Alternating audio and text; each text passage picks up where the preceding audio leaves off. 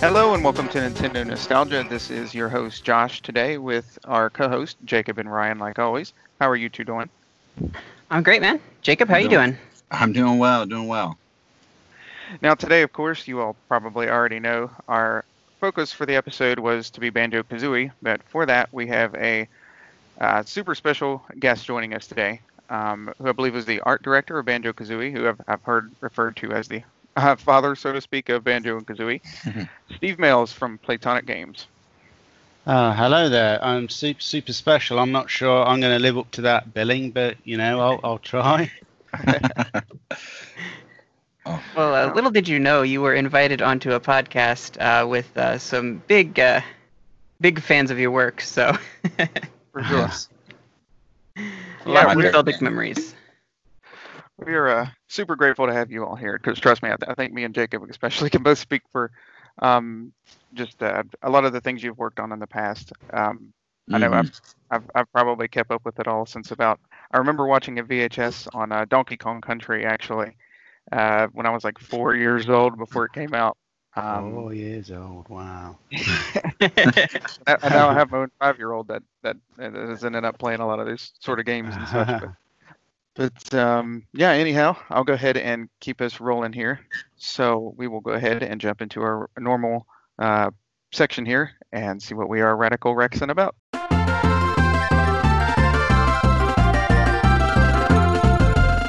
All right. So Steve, since you are our guest here today, we want to go ahead and start with you. What's got you excited about life right now? What have you been working on, or have you been playing any games recently? Well, I don't play many games, but I am playing a game at the moment, and that is Panel de Pon, of course, on the Switch Online. So I'm really enjoying playing because we used to play at Rare when we were developing Donkey Kong Country. That was when we first started playing. We had like a pre-production version. And then as the years went on, me and another guy, we'd play religiously every lunchtime Panel de Pon. And if I didn't win, I was then really angry for the afternoon. But yes, so I've been playing that, and we even though he doesn't live in the local area anymore, we've managed to play each other again for like the first time in over a decade. Online. So and unfortunately, I'm ashamed to say that he won the first round. So I'll be back. I'll be back. I blame the controller. I blame my age. I blame my arthritis. I've got so many excuses. I love it. It sounds a bit like me. I often find myself blaming the suns in my eyes if I lose a video game. You have to. In your pocket, you have to have a selection of varied excuses, else, That's so true. Well, I guess to just keep on rolling it along here, Jacob, what do you have going on? I mean, as ironic as this is, I really didn't plan this, and I kind of forgot that Banjo-Kazooie's birthday was this past week, and I found my old 64, and because I took all of my games to my parents' house to really focus on stuff in life that I'm doing, and it's been a while since I played an actual game, and I was going through my closet, and I realized my old 64 was still there, so I had nothing to do, so I plugged it in, and I erased my file and started a brand new file on Banjo-Kazooie. And I'm currently, I just finished the second level. So I'm making my way through the game and reliving. I feel like I'm back in first grade again, second grade, whatever. Sorry to make you feel old, Steve, but it's great. And I'm really excited that Steve's on the show. Like, this is like when you get to meet one of your favorite band's lead singers or something like that, it's a cool, surreal experience right now. So that's really what got me excited as of late. Awesome. I think I can echo some of that, especially there near the end. But Ryan, what have you got going on?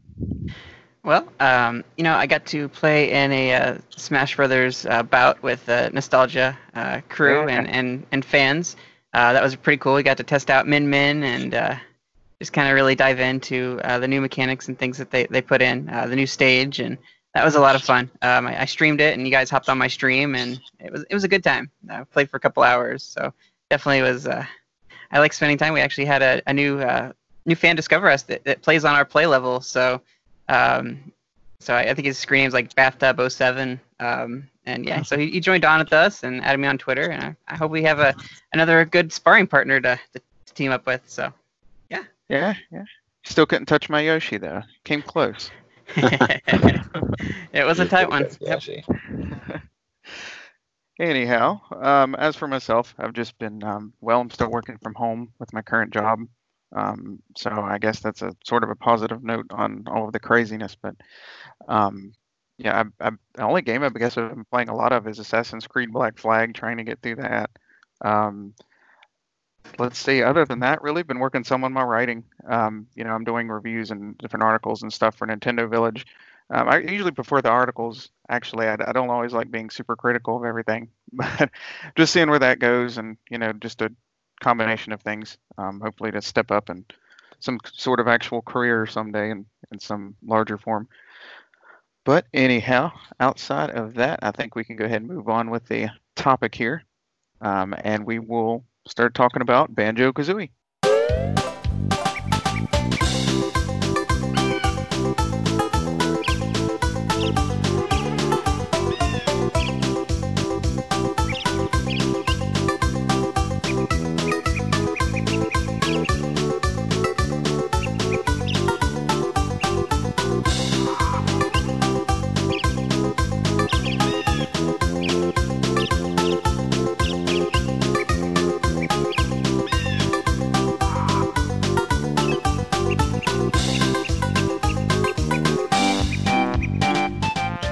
All right, so to get things started here, Steve, I don't want to run you down the normal list of questions so much here, but if you wouldn't mind, just to get things started, could you take us back a little bit to back in the early days of Banjo-Kazooie getting developed, really, and even Project Dream, if you'd like?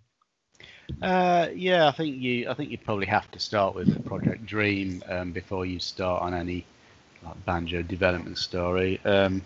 That's for sure. I mean, it wasn't until a few years ago that Rare released any footage of it. Until then, this Project Dream, it was just this mysterious thing, and even then, it was mainly footage of the Super Nintendo version that was released. There wasn't.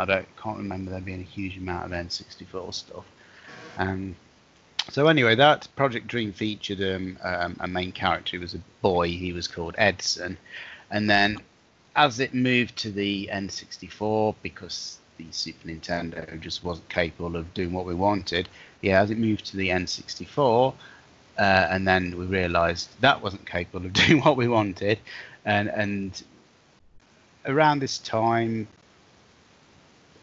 I think Tim was probably getting a bit. Tim Stamper, one of the co-founders of Rare, was probably getting a bit fed up with the character by now. So I think he suggested trying some different animals, because we'd always had experience and success with animal characters with the DK games.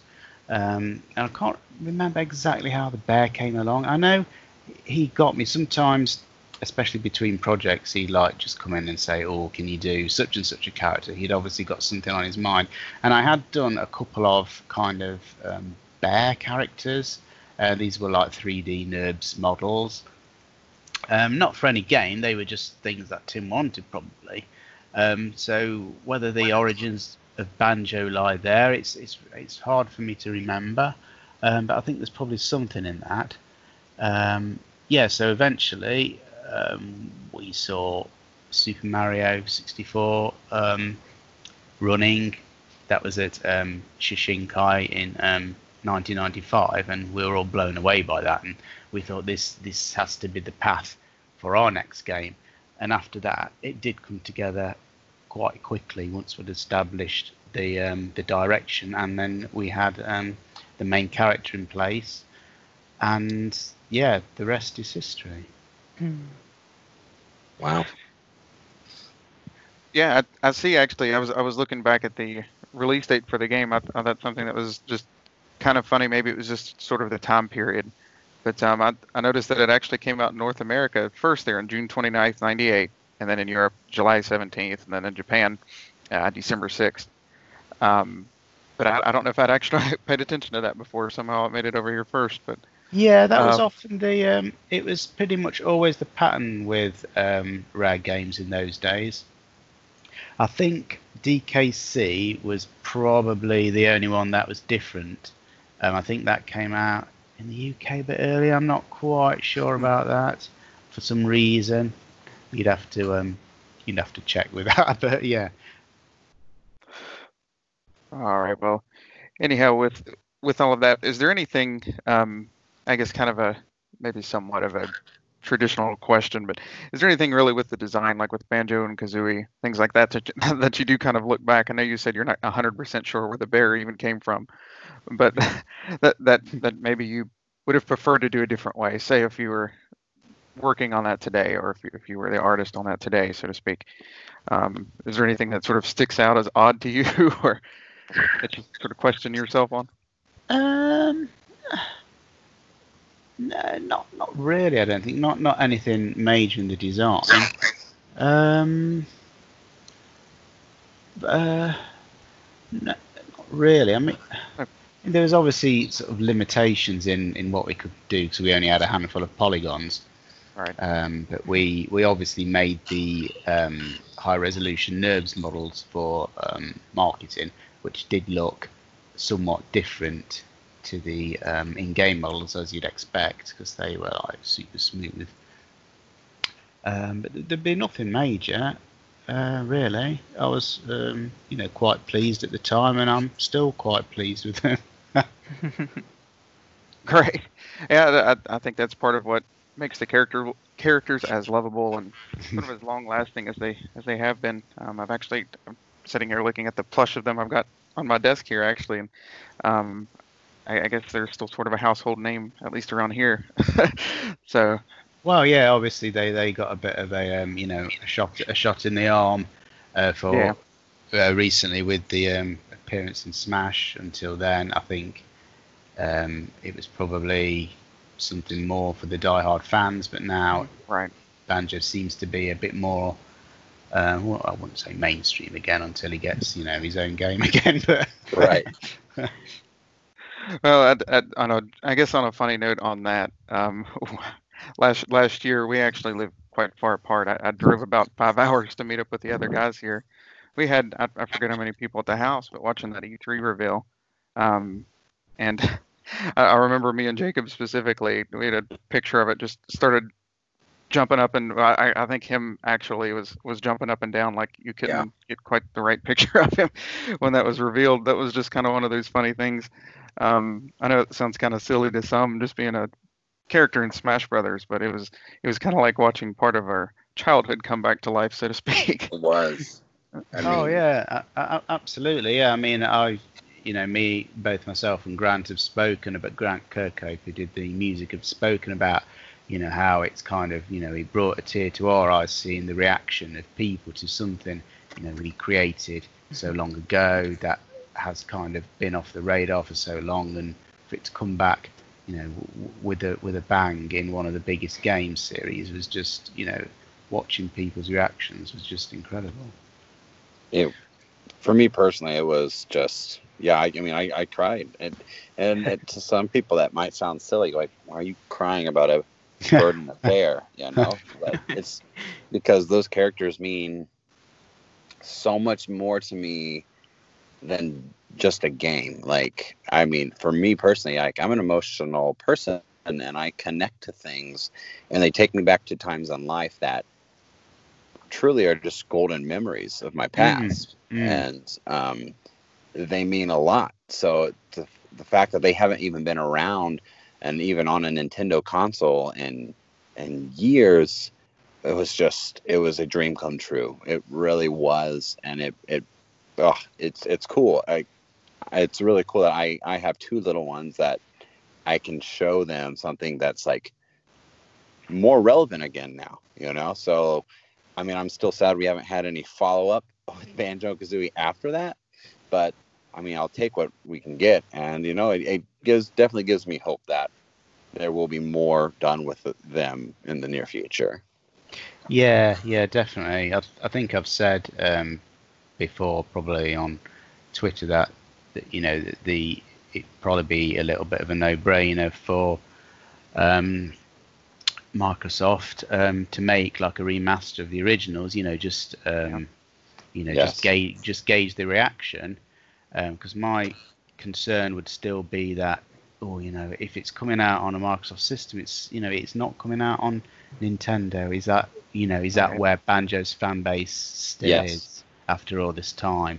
So it'd be interesting for them for them to fund a big budget original game would probably be a mistake at this point. But I think if they did like a remaster, which would be relatively quick to do, I could imagine that being in development somewhere now, to be honest. Right. Oh, it'd be amazing. Well, and I like that you mentioned the crowds of a Nintendo crowd versus a Microsoft crowd and where it sells more. And I mean, with recent times, like how Microsoft and Nintendo have teamed up so much, and you're seeing games that were just on Xbox coming over to the Switch, gives me hope. I mean, I would think, this is just me. I'm not a business, bigwig or anything, but I feel like it would be so wise to make a deal with Nintendo. Let's put this on the Switch as well. In my opinion, you're only going to sell, you're not going to lose anything on it. I mean, I think what makes the charm of them in Banjo or in Smash was that like that's Nintendo's version of Banjo-Kazooie, because I know Nuts and Bolts changed the image of what Banjo-Kazooie was, and when I look over like the art style and just the way their animation looks in Smash, it's like it was just nailed so perfectly to what they originally were. So I feel like Nintendo knows what they're doing with them. Yeah, that's interesting. So you think if it had been the Banjo and Kazooie style from Nuts and Bolts, there wouldn't have been such a warm reception? I think people would have been a little disappointed. Yeah, I mean they'd be happy they're there, but I don't think it would have been quite as exciting for people if it was the Nuts and Bolts design. I mean, at least for me, my nostalgia is rooted in the original 2 games for the most part. Like that's what got me turned on to them. When I think of Banjo, I think of those games. Yeah. I guess from somebody who's played through Nuts and Bolts as well, and I do actually enjoy it for what it is. It is different than what was before, and I know the reception was kind of a little all over the place maybe, but I guess I would have been fine if it was the Nuts and Bolts design. But I have to admit, I guess there is a little part of me, maybe it's just the nostalgia speaking in me, but that those really appreciates what they did with it, going back to the roots somewhat. The style's, I guess, a little bit different, a little bit of its own Smash render, so to speak. But, I did like how that turned out. Now, outside of that, I lost my... If I could take a moment. Yes.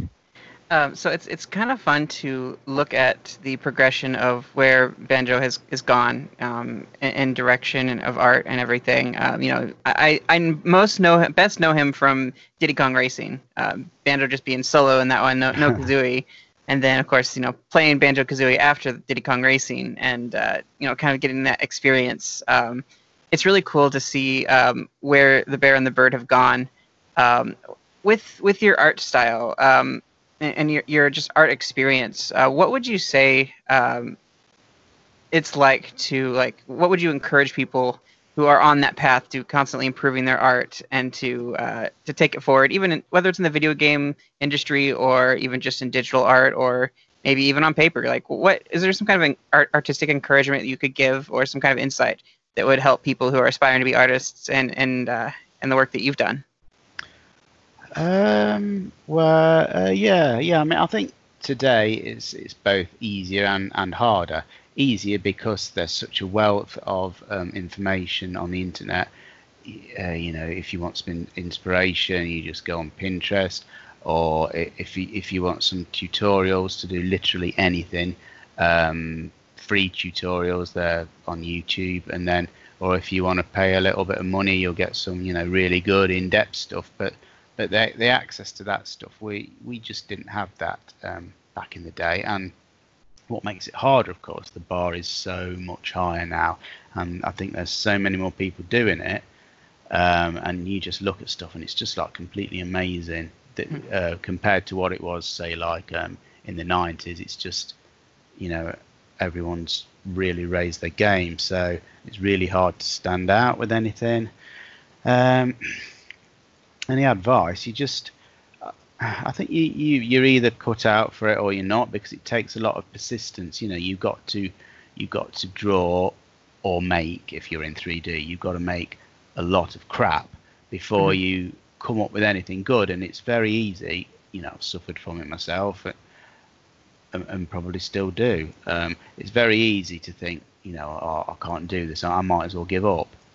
But you just kind of have to take some kind of positive from whatever you've done, even if it's just looking at something and learning what is wrong. If you can spot the mistakes and you can fix them next time, and that's obviously a good way to improve. But yeah. Whenever you look back from where you've come to where you are now, do you ever draw inspiration to seeing how far you've come and how much you've improved? Is it something that you look back, or are you pretty much just like always looking forward? I don't really look back at the quality of the art, especially in the early days. I was pretty rubbish at drawing, but I could do stuff in 3D and capture a good likable character in 3D. But nowadays, I mean, it's never too late to learn. I do try to do a lot more traditional drawing, but it's a long road. I kind of think to myself, why didn't I do all this traditional stuff like 20 years ago? I'd be amazing at it now. But no, I'm kind of, in many ways, I'm starting quite new with that. I'm kind of learning stuff that sometimes I think, oh yeah, I should have learned it years ago. But but going back then, almost every waking hour was spent making games like DKC or Banjo, so there was very little spare time, to kind of indulge in doing figures or anything like that. So yeah, there's plenty. I've got plenty of room to improve. That's for sure. That's good to know, because I know some of the little things I'm trying to work. Me personally, I'm not an artist, so to speak, but I know just writing and things like that. I always feel like there's room to improve. I've taken little steps in my own little ventures, and so to speak. But yeah, it's good to know someone in your position would say that. Yeah, I think it's very easy to get overwhelmed because there's so much to learn, and obviously you see this really cool stuff on the internet, which is obviously good and bad. Great for inspiration, bad because it makes you think, oh god, that's awesome, I could never do that. I've lost my train of thought now. What was I saying? It's all right. I do that about every 5 minutes. So. But yeah, that was it. Just kind of take little steps, really. Try to improve in a certain area. If you're doing 3D modeling, just take, because that can be broken down into obvious steps of like. If you want to approach it this way, you'd like to a sort of a high resolution model in a package like ZBrush, and then you'd like do retopology and UVs, and then texturing in another package. So you can break it down into definite different bits and just tackle each one. Obviously people want to get to the end and have a finished character, which is of course you should do that, but obviously you could rush through the stages and miss a load of important stuff. So you could approach it two ways really. Either you finish the character from start to end and you keep doing it, or you try to approach each stage in a really detailed way.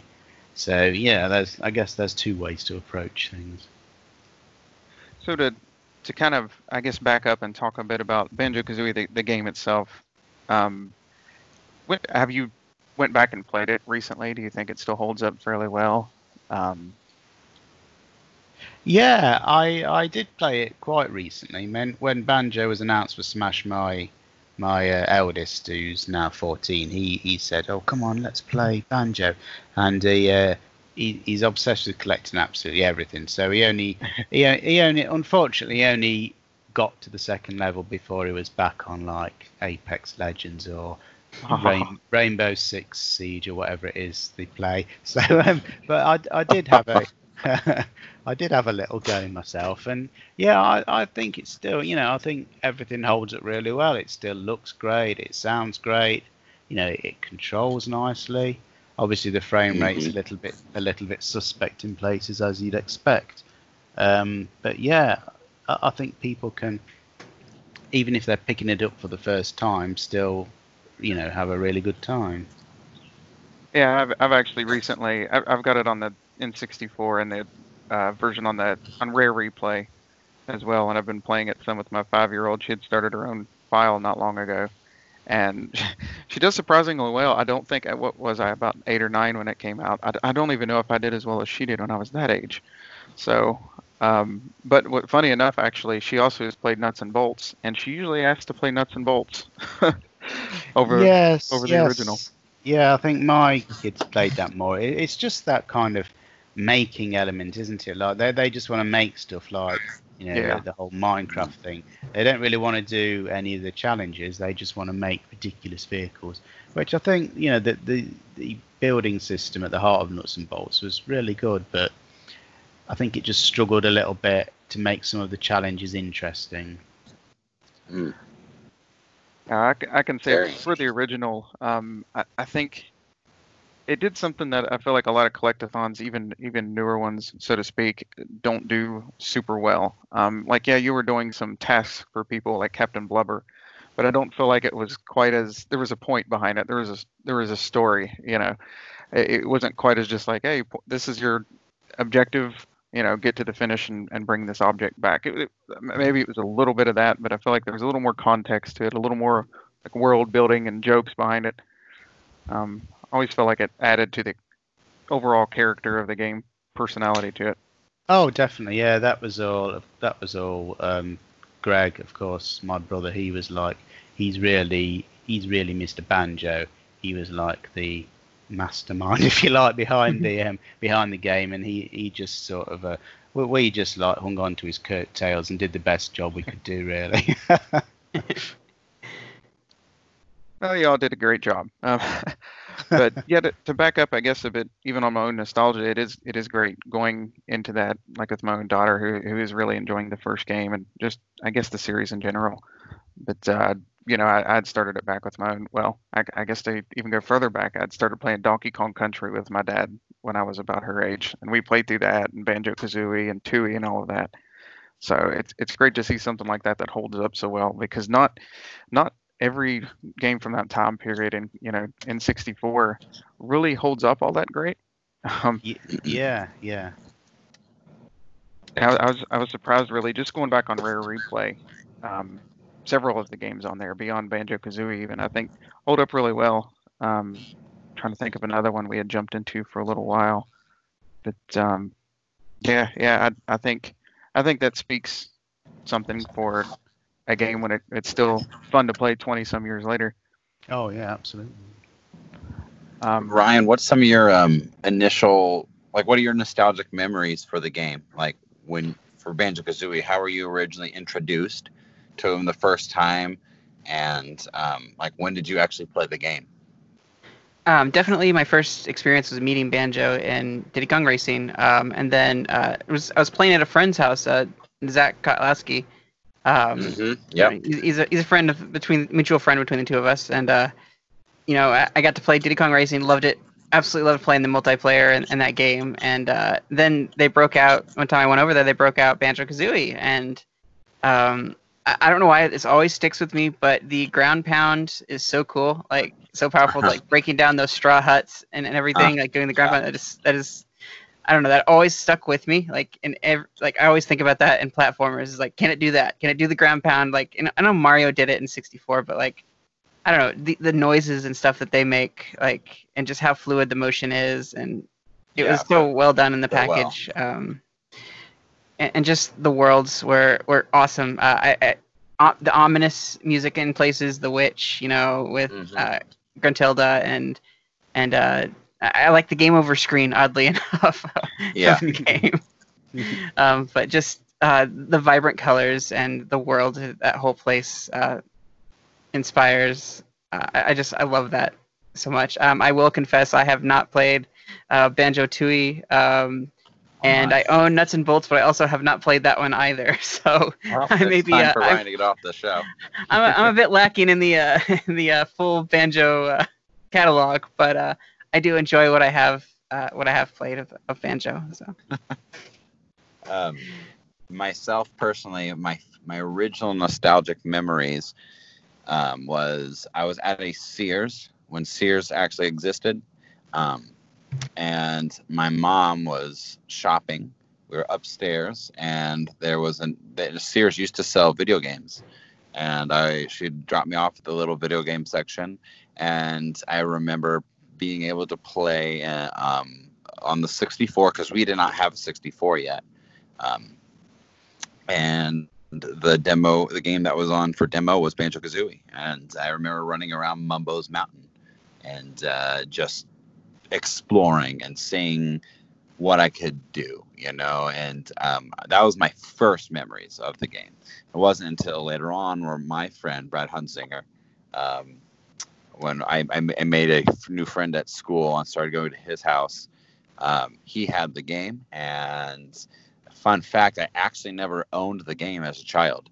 I played it with my friend and then borrowed it, and he let me borrow it until I beat it. And I remember beating it at home just through a borrowed copy. And it wasn't until many years later when I got real nostalgic for it again. I did own Tooie as a child. I did get that for Christmas, but as I got older, the cartridge that you said from Zach Katlaski is the cartridge I actually have today. For my 64. I still have my very original 64, and that's what I'm playing on right now, that cart. So no, this game is my most favorite game of all time. Like, there is not a game that is number one on my list beyond this one. So this game is very special to me, and that's just my original memories with it. But and Josh, did you say how you originally got this game? I'm honestly trying to remember. Like I said, I remember from Donkey Kong Country on, Rare was just a name we kept up with. My dad kind of got me into video games, and that was always one that really interested me. I like seeing, like I said, the VHS, the video there that showed how it was made and things like that. And it's garnered an interest in me that still lives on today that I don't completely know what to do with. But yeah, with Banjo-Kazooie, I know we pre-ordered it. I don't know why I remember that, other than I remember getting a T-shirt from somewhere with Banjo and Kazooie on it. But yeah, other than that, I can't really remember. I know I fell in love with it very quickly. I guess another somewhat little funny story, that Halloween, my grandma had made me a Mumbo Jumbo costume, like a homemade one. It's kind of funny looking back. I'm like, man, I don't know if cosplaying was a thing back then, but man, I think she did a pretty darn good job. I was kind of proud of that one. Unfortunately, I think I'm way too big to fit in that now, but your daughter will grow into it. Yeah, maybe. She's pretty tiny, but yeah, I can't remember the exact moment, but yeah, it was definitely something that I jumped on. As far as I know, day one. My birthday is actually right after the release date. It's tomorrow in our time right now. It's July 2nd. So I probably got it for my birthday or something. I can only imagine what it's like to create the transformations for Banjo. in Kazooie, and like what it would be like. What was it like? I guess. Do you recall what it was like to create these wacky transformations for this character? Was there any that made you think, "Huh, that's strange"? Well, I can do it. What was your experience with the model? Yeah, it was a lot of fun. I think there was a few, and maybe it was more for Banjo too, but there were definitely some. I thought, Greg had proposed this transformation. I'm thinking, oh, that's going to look shit, guys. So he's obviously he's always thinking from a design point of view, where I'm thinking from, how will it look? How will it animate? The one that sticks in my mind, there was probably others, was the armored car thing, the armored van on Banjo Tooie. I'm sure he'd originally got that down. Banjo's transformation was just going to be a coin, because the idea was the van was you deliver these coins. But I think the original transformation was it was Banjo the coin, and I couldn't think of anything worse, to draw or animate than a coin. So I think I proposed, can't we just have a van and the coins can be in the van? And he was like, oh yeah, go on then, do that. So that's one that sticks in my mind. But yeah, they were always a lot of fun to do, always something to look forward to. Quite a bit of work from programming sense as well, because obviously they needed different movement. But it was all worthwhile. Yeah, I'd have to say my favorite of those was probably from Banjo Tooie, the big T-Rex. Oh, yes. Other than that, the crocodile was always kind of a favorite of mine. Yeah, there's quite a lot of good ones, wasn't there? Yeah. Thinking back, there was a lot. That actually made me think, I guess, while we're talking about those, and I apologize, I wasn't completely sure. Did you also do work on Granny's Revenge on the Game Boy Advance? No, I had nothing to do with that. Well, you're going to say that's your favourite game ever. No. I was actually going to ask about one of the transformations on that one. There's a candlestick. I always thought that one kind of odd that stuck out, but I'm afraid I've never even played it, so I'm sorry. Okay, that's perfectly fine. My favorite transformations would be the pumpkin and a honeybee. So tied. Yep. I'm definitely a fan of the crocodile and the pumpkin. Yes, the crocodiles mini game was a good one. That had a few swear words have been said over that, I'm sure, against good old Mr. Vile eating those things. Yeah, that was always something people remember. Yeah, my daughter so asked me what she was asking me what exactly those things were, and I didn't know exactly how to explain it to her. I always pictured them as something quite gross. So I don't even know if I want to say it on the podcast here. But yeah, but she also asked why the mean crocodile bit her when she tried to walk away. But yeah, like, honey, we've all gone through this. Don't worry.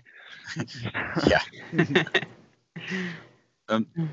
Steve, so I know you create the characters, and when you with the levels in the game, do you develop the levels yourself, or is that more like a creative with different people group thing and draw it out? Or and if so, like, what is your favorite level in Banjo-Kazooie that you really enjoyed the most to work on? So I had nothing at all to do with any of the levels. I just do characters and animation, and occasionally I'll do some like effects and stuff like that. But the process for the backgrounds would be obviously this is just for Banjo. It's different for every game. Sure. But the process then was Greg would usually he'd draw quite a detailed map in 3D, and he'd like break down each section. He had some of these like coloured markers. I think they were like Copic markers. He'd like colour everything in, so it was really nice, really clear. And then he'd hand it off to the background guys. Well, I say guys. It was mainly a guy called Steve Hurst. He still works with us at Playtonic. He did most of the backgrounds for Banjo.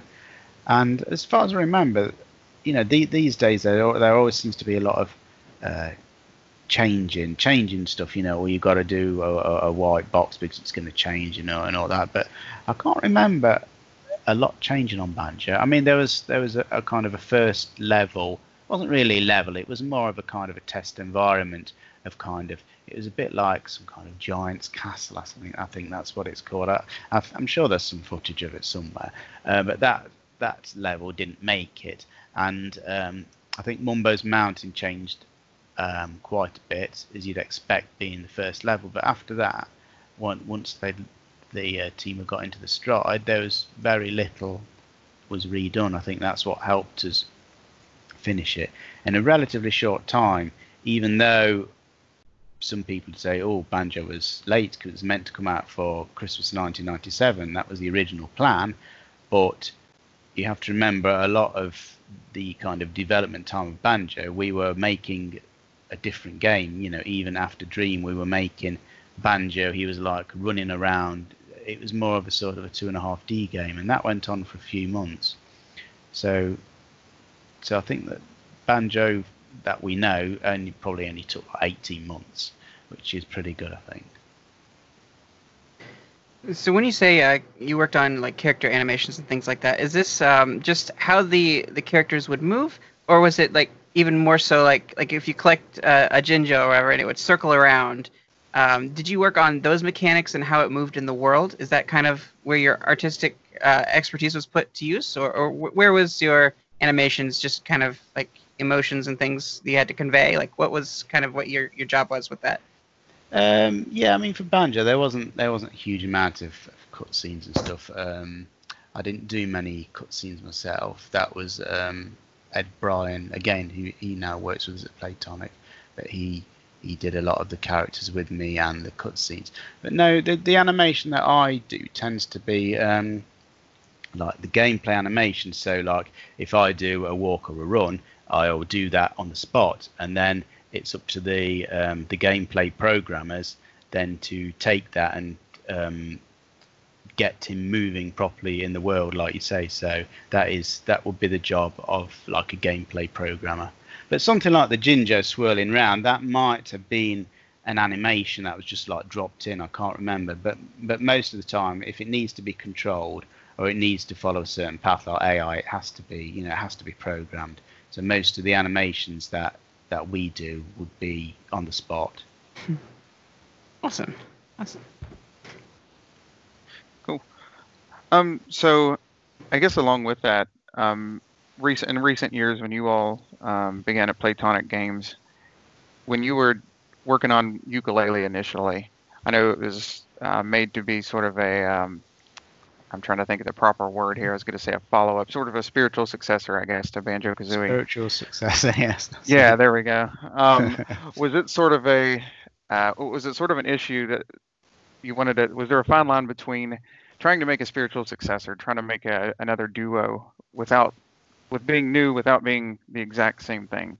You know what I'm saying there? Do you mean from an artistic point of view or like a gameplay point of view? More from the artistic side of it. No, it was quite refreshing to do something that wasn't just brown and flesh coloured, because that's for so many years at Rare, I'd be like on Donkey Kong stuff or Dixie Kong or whatever, and then of course they're flesh and brown, and then onto Banjo. He's fleshy with brown fur as well, so it was nice to be, have free reign just to do something completely different. And when we started out, we didn't know what the cats were going to be. It's like, let's just do something and see what happens. So it was refreshing. Good. I remember actually when that Kickstarter had sort of gotten kickstarted, the little tease there with the eyes coming through the tubes and Yeah. all. That was actually the first time. I'd never really looked too deep into Kickstarter before that. I didn't know exactly what it was about or who was making what and things like that. But as soon as I found out who was working on that one, I jumped on board. It's actually, I hate to say it, I guess it's still the only game I've kickstarted, come to think of it. I did kickstart the book for Yooka-Laylee, the Cracklestone. Oh, cool. a Yeah, while back. I just got mine delivered the other day. I'm still only a few pages in, so I'm looking forward to that. Yeah, I didn't have a huge awareness of Kickstarter either. Obviously, Gav Price, who founded Playtonic, his plan was always, we spend a few months making a demo, and then we go on to Kickstarter. That was always his plan. So he was obviously very aware of it, and when we were in those first few months, we kind of analysed what other Kickstarters had done, why they'd succeeded, why they'd failed. There was quite a lot of work behind the scenes. We had one chance really, and we really wanted to do the best we could. Yeah, and I guess to speak to kind of compare the two, I think of course they're similar, but I think they also stand out on their own for me. As for myself, they don't have the nostalgia push, I guess, that Banjo would, but to me they're kind of on equal ground. I honestly would like to see both of the duos, I guess, from this point forward. But yeah, I can definitely see the roots in that from those days. You mentioned the googly eyes you see in the eyes and things like that. And that's always been a fun thing, is the art direction on the eyes. So I gotta ask, when I think of eyes, I think of winking. And so how does the name like Winky Steve come into play here? And maybe you've answered this before, but I'm just kind of curious. I saw that like on Twitter, like in passing, also said Winky Steve, and I'm just kind of curious how that nickname came to be. If it's something that you praise, or if it's something that you kind of like, I'm not a big fan of it, and it just kind of stuck. Yeah, I think it is a little bit of that. I mean, it's nothing very interesting. People think it's because Winky the Frog from DKC. I didn't even model Winky the Frog or have anything to do with him. I think I might have done like a bit of animation for him, but I think it might have been like a nickname probably from Grant, and it kind of stuck, and I used it. When I started my Twitter like many years ago, I didn't think I'd ever really use Twitter, and I just thought, what the name? Oh, Winky Steve. Oh, come on, Winky boy, Winky Steve, come on. So I just used Winky Steve. That was my bad impression of Grant. That was his Yorkshire accent. So I think that's where it came from. Cool. Nice. Well, I guess on speaking about Banjo-Kazooie a little more here, do any of you all have anything else to add on that, or any of your own memories, or Steve, do you have anything else on Banjo-Kazooie specifically that you would like to mention? Not really. Unless I'm curious about what is it like from your perspective when you make a game like Banjo-Kazooie and then it gets released to the world, and the receptions come in and people start to talk about it. What is that like for you and the team you work with? Is it like something you sit back and you're like, I'm really excited to see what people see? Or is it like, well, it's out and we're just going to go work on something else now and we'll see what happens kind of mentality? Yeah, well, I mean, all those years ago, obviously there was no internet the way, there is now. Everything gets analysed with microscopic, detail. So back then it was very much a case of, we finished that one, we'll move on to the next one, because we're not getting any information back on whether people are enjoying it. Obviously, you get like all you get really is review scores in magazines, and that's it. So if you're getting like in the 90s, you're probably doing well, and in like a month or so or 3 months, we might get some sales figures back, which shows us if it's performing well. But it really is just a case of, that one's done, move on to the next one. There's no kind of patch in it that we do today, or much analysing what we'd have done different, or if we can improve it, and release another build. I mean, the most exciting thing I think for the development team in those days was always going to E3 and seeing people's reactions there. That was the only way you get to see people playing your game. So that was always really exciting, because we'd get to the show early and beat the crowds, being like exhibitors or whatever they're called, and we'd be excited to see what Nintendo had done, because they always did a really good job of promoting the games. They I think it was a massive Mumbo statue they had, and of course there was like Donkey Kong's Treehouse and all that stuff. They'd really pushed the boat out with these amazing stands. So, and it was always great to watch people play. I think, that. And of course, not everyone could go to these shows, so it was always a great experience if you could go and see people playing your game for the first time. Very cool. Cool. I know we're all looking forward to having a Banjo-Kazooie amiibo sitting on our desks. Yes. So I definitely hope that you're able to get a hold of one, or someone sends you one just to have on your desk too. I shall have to buy my own. I don't collect them all by any means, but for King K. Rool, actually, it's one of those I got two for. One that I opened, and then one I've actually left in the box. I plan to do the same with Banjo and Kazooie, actually. No, I had to buy my King K. Rool as well. I was expecting, one to be sent from Mr. Sakurai, but nothing came. Oh. I was watching the post box for months, but it just didn't come, so I had to buy my own. Wow. Maybe it'll still show up one of these days. You never know. Yeah. Since you mentioned King K. Rool real fast, even though this is not an episode about King K. Rool, do you believe that his reemergence in Smash is going to essentially bring the Kremlings and him back as like the main villains for the Donkey Kong series? Do you think that that's put them back on the map now potentially? Because I mean, I hope so. Yeah, I'd like to think so. I think, definitely. I think as good as the retro games were, I think the Kremlins. Obviously, I'm going to say this: the Kremlins would have made them even better.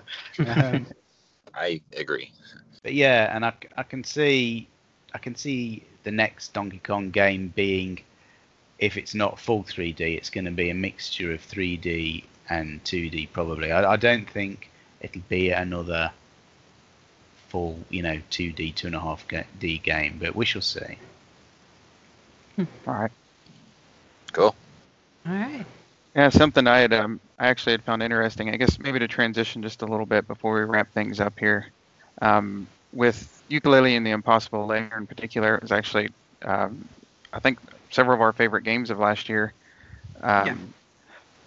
With Banjo-Kazooie, with the first Yooka-Laylee, it was more of a spiritual successor to Banjo-Kazooie. With Impossible Lair, I know the comparison was made a lot to Donkey Kong Country, but I feel like, playing it as much as I have, I feel like it's definitely kind of got its own feel, especially with that overworld map. I don't really know if you can compare it much to anything, or the layer itself. Yeah, that's good to hear you say that. We definitely weren't just going to make a spiritual successor, and it was never really marketed as such. Obviously, we'll say things like if you loved the Donkey Kong Country games, you're going to love Yooka-Laylee and the Impossible Lair. Mm-hmm. But we did try to bring our own style to it for sure. Yeah, it sort of brought that buddy duo sort of thing to 2D in its own way as well. Like, not as much as like Donkey Kong and Diddy, so to speak, where they're kind of on their own, but Laylee has her own moves that she adds to it when you've got her. Unless you lose her, it gives you a big advantage when you've still got her around. So you never really saw anything like that even with Banjo and Kazooie. So I thought that was interesting. And like I said, a good portion of the game was that overworld map that had some nice puzzles to it and a little bit of world building and such. So I really appreciated that. Yeah, it was because when we're making it, I'm thinking, this overworld map, it's quite a big chunk. Is it worth it? Should we just be doing 2D levels? But you play it and it's a really great change of pace, because if you're just doing the 2D levels, it can be quite frantic. But when you finished one, you can have a break, a little wander around, find the odd secret, unlock a new level or change the state or it's just, I think it works really well. Yeah, that was definitely one. I've actually got a few copies here. I never do this with games, but that was one of the few that just felt special for different reasons. But also a little shout out to who designed the battalion army. Actually, come to think of it, Oh, that was Kev Bayless. like was it? Well, I was gonna say if you speak to him, my wife has been trying to talk me into getting a tattoo. Our daughter is one of was one of the contest winners at Yes, Lil that's Lil right. Deanne. Yeah, So I remember. Yeah, I yeah. may end up getting talked into a tattoo of that one day. So tell him I said thanks for that one. Oh yes, we'd love to see the result. Well, along with that, actually, while we're talking on it, I'd mentioned before we're doing a giveaway for that game. We've got an extra copy of it here, so wanted to go ahead and announce the winner here. We had randomly selected right before the episode had started, and it looks like it is actually a friend of the show, Trash Turkey, as he is called. Awesome. It feels funny saying that out loud, but yeah. So congratulations on that, man. We'll get to you here soon, and get through all the details. Steve, it has been great having you here. Not gonna lie, I guess it's a little nerve-wracking when you finally get to speak to someone you've I guess enjoyed the work of, looked up to for about 2 decades now. Oh, nonsense! It's my pleasure to be on. Yeah, It's always great when people are interested in the stuff you do. It really is. You know, we'll never get fed up of talking to fans. It's great. yeah. I have to say, actually, I've really noticed that out of a lot of you all. Including Grant and stuff on Twitter. I feel like I see a lot of you all even put up with a lot of things that fans throw at you constantly, and I'm like, man, they must have a lot of patience. Or we're just driving them absolutely insane at this point. Yeah, I think I'll probably be on my deathbed still doing Banjo-Kazooie interviews, but that's no bad thing. Yeah, I'm honestly, I'm very much looking forward to. I know you can't say anything, but whatever you all are working on at Playtonic in the future. Yes. Yeah. Looking forward to that, and you'll have our support. Yes, thank you very much. We do have we have some cool stuff going on behind the scenes, that's for sure. Very exciting. Awesome. Yeah. So my final thoughts before we close out here too is thank you for just doing the work you do, and Rare Games, especially as I've gotten older and I started to get very nostalgic, I didn't realize how much Rare actually made my childhood, because I grew up with Nintendo. I was born into it. I had 3 older brothers, and we already had Nintendo by the time I came to the scene. And I look back at all my favorite games, and I'm thinking, like, wow, they were pretty much all Rare developed, and I don't view that as like an accident. Just the style of those games, the art direction of them, and the humor, like they're magical, and they created very special nostalgic moments. And I think we all can attest at times with being adults in the world how it's one reason why nostalgia is so cool to me is it takes you back to those times to where like life was a bit simpler and you could just dive into another world like that, and all you had to worry about was beating the bad guys, or collecting the jiggies and whatnot. So I thank you for that. Thank you for your time today as well. And you're very welcome. I tell you what, very welcome. I'm glad Playtonic's around, because it is like my childhood has been brought back to life a bit by my favorite parts of it, gaming wise. And we're excited here for everything you guys put out, and we'll always promote it and push it out there. So thank you, Steve. We really appreciate you. No, yes. Thank you for your support. Steve, I will let you go here in just a moment then. We will shut this thing down. You all have any other things you want to add, or Jacob, you want to lead us out? Ryan needs to do our due diligence first. Yes, I'm getting I'll go ahead and wrap up the show. You can find the show at our home on the nintendovillage.com/Nintendo Nostalgia. You can listen to the show on Apple Podcasts, Google Podcasts, and YouTube. You can find us on Facebook at Nintendo NOS, on our Twitter at Nintendo_NOS, on our Instagram at Nintendo NOSIN. Shoot us an email at nintendonostalgiain@gmail.com. You can also give us a call on our Nostalgia hotline, share your memories, and show us some love at 317-969-5690. Guys, that brings us to the end of the episode. Thank you so much for watching and listening, and thank you so much, Steve, for coming on and being a part of the show. No problem. I just hope people have found my ramblings slightly interesting. I'm sure they will. And Steve, I guess you have to smile. My 4-year-old, or she's almost 4, but every time I get in the car with my daughter to take her to daycare, it used to be, what do you want to listen to in the car? And she always want to listen to Frozen. And somehow it melts my heart every time we get in the car and I ask her which one to listen to, and she just says Banjo-Kazooie. I want to listen to Banjo-Kazooie, Daddy. And it brings a tear to my eye. That's very nice. I'm not sure we should be promoting Grant Kirkhope too much. We don't have to tell him. funny enough, mine asked for the DK rap. I'm not sure how that happened. I know, right? Thank you, Steve, very much. No, thank you. All right. Thank you so much, and we will catch everybody later. Have a Bye. good one. Bye. Bye.